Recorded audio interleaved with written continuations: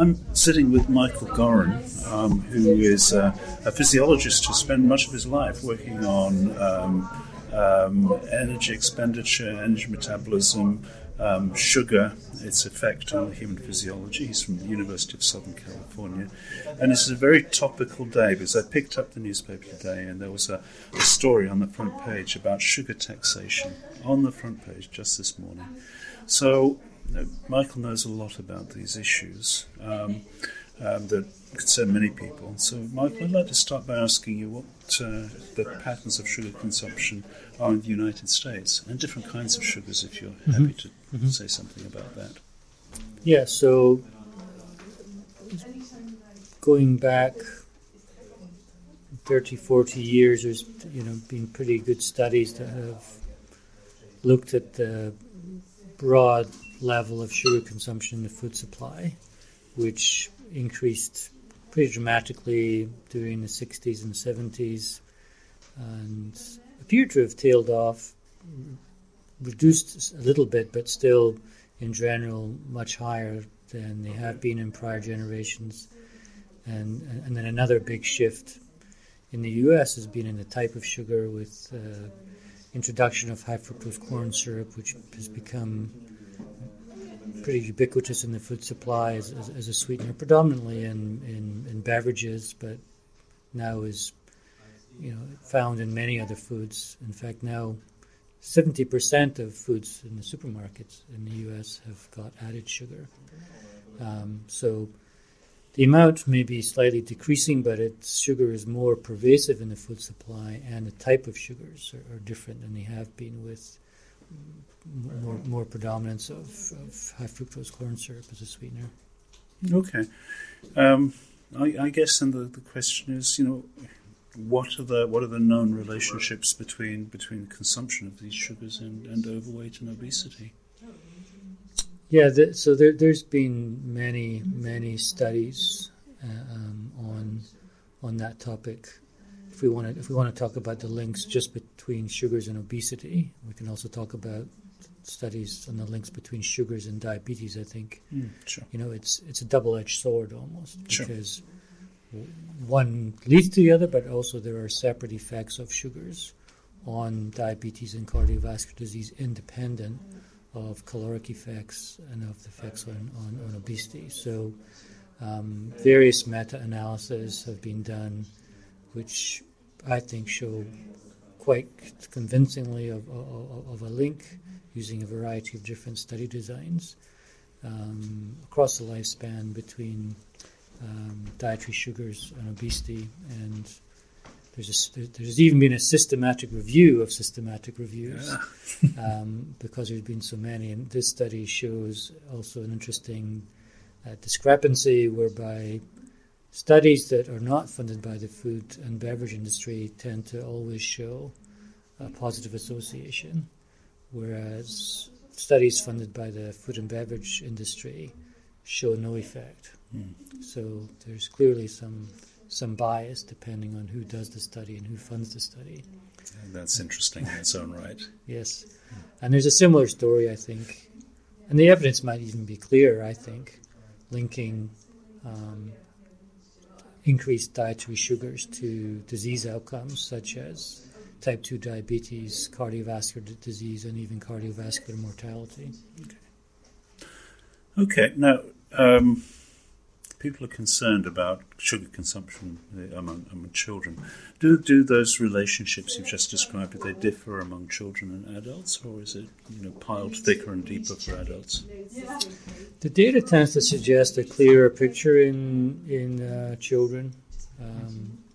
There's less studies, especially obviously there's not as many studies of disease outcomes in childhood, or longer-term studies of consumption in childhood and later outcomes.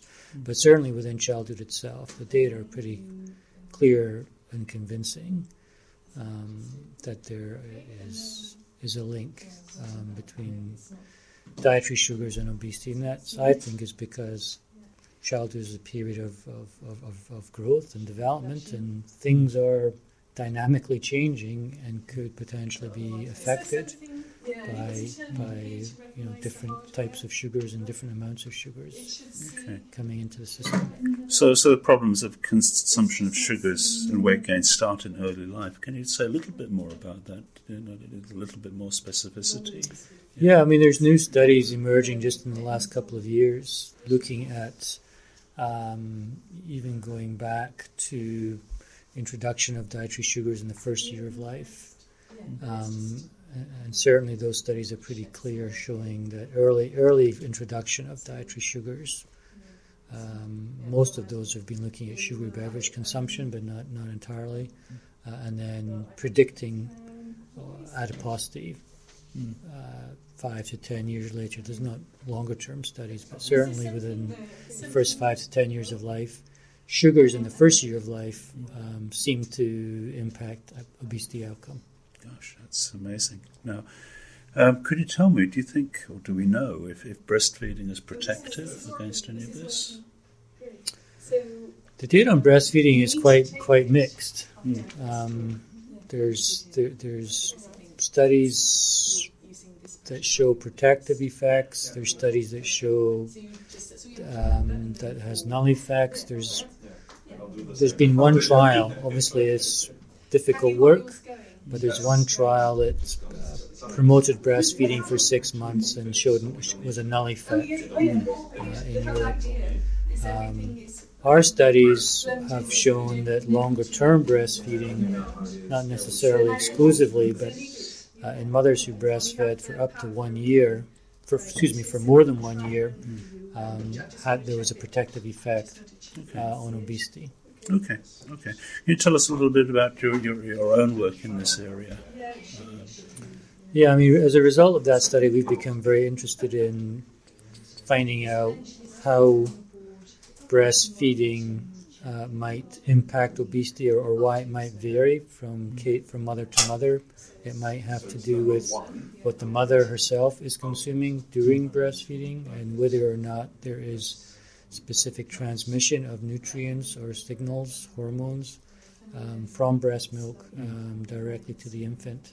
So it's I think important to look at maternal transmission.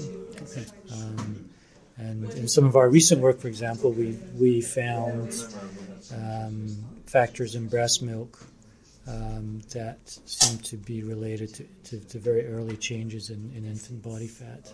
Okay, so it's all very important stuff. As I said at the beginning, there's a very current debate about sugar taxation. First of all, how much should we worry about sugar consumption in everyday life?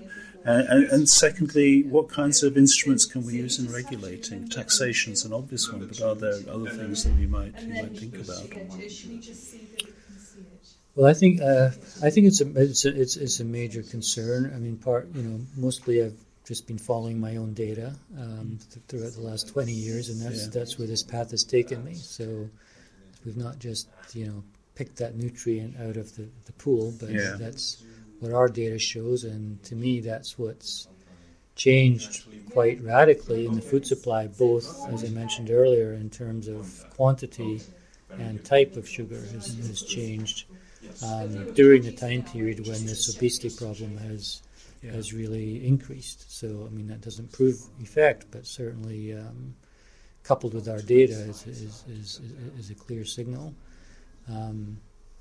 So that's something I think is quite important, and it's quite addressable and preventable. So how do we change that? Which was the second part of your question. Yeah. Well, what kinds of things would you think we should be considering? Acknowledging it can't be done overnight. Well, I'm for anything that can, in a way, vilify dietary sugars and try to deculturalize its value and its ubiquity in the diet, because I also think there's an aspect of dietary sugar that's deeply embedded in our culture as part of food culture, and potentially as an addictive element of the diet too. And I think vilification worked for cigarettes. in terms of warning labels, and suddenly people's attitudes towards that changed. So I think anything, whether or not a food tax will work, I don't know. Whether it's practical, whether it's really going to be possible in developed countries, I don't know. It seems to have been more successful in developing countries. Yeah. And it's very interesting. Countries like Chile and Mexico have quickly moved towards sugar taxation. But in developed countries, there seems to be more resistance, and I'm not sure why that is. I'm not convinced it's the right idea, but I think it's certainly a step in the right direction. Sure. I think warning labels also should be considered. There was a bill proposed in California to put a warning label on sugary beverages, which I think is potentially a very useful method. It doesn't cost anybody anything, and it's just providing consumers a bit more information, which I think is true, that sugary beverages may have adverse health effects. Yeah.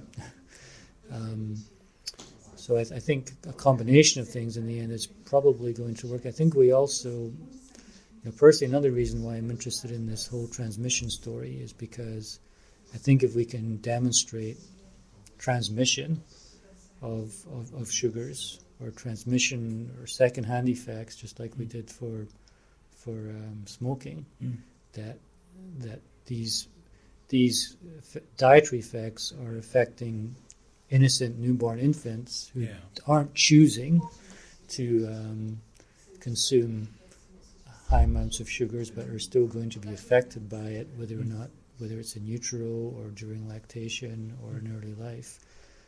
To me, that's even more convincing evidence that we need. Absolutely, that would be very persuasive. But Michael Goran, thank you very much. Well, it's a pleasure. Thank you very much to you too.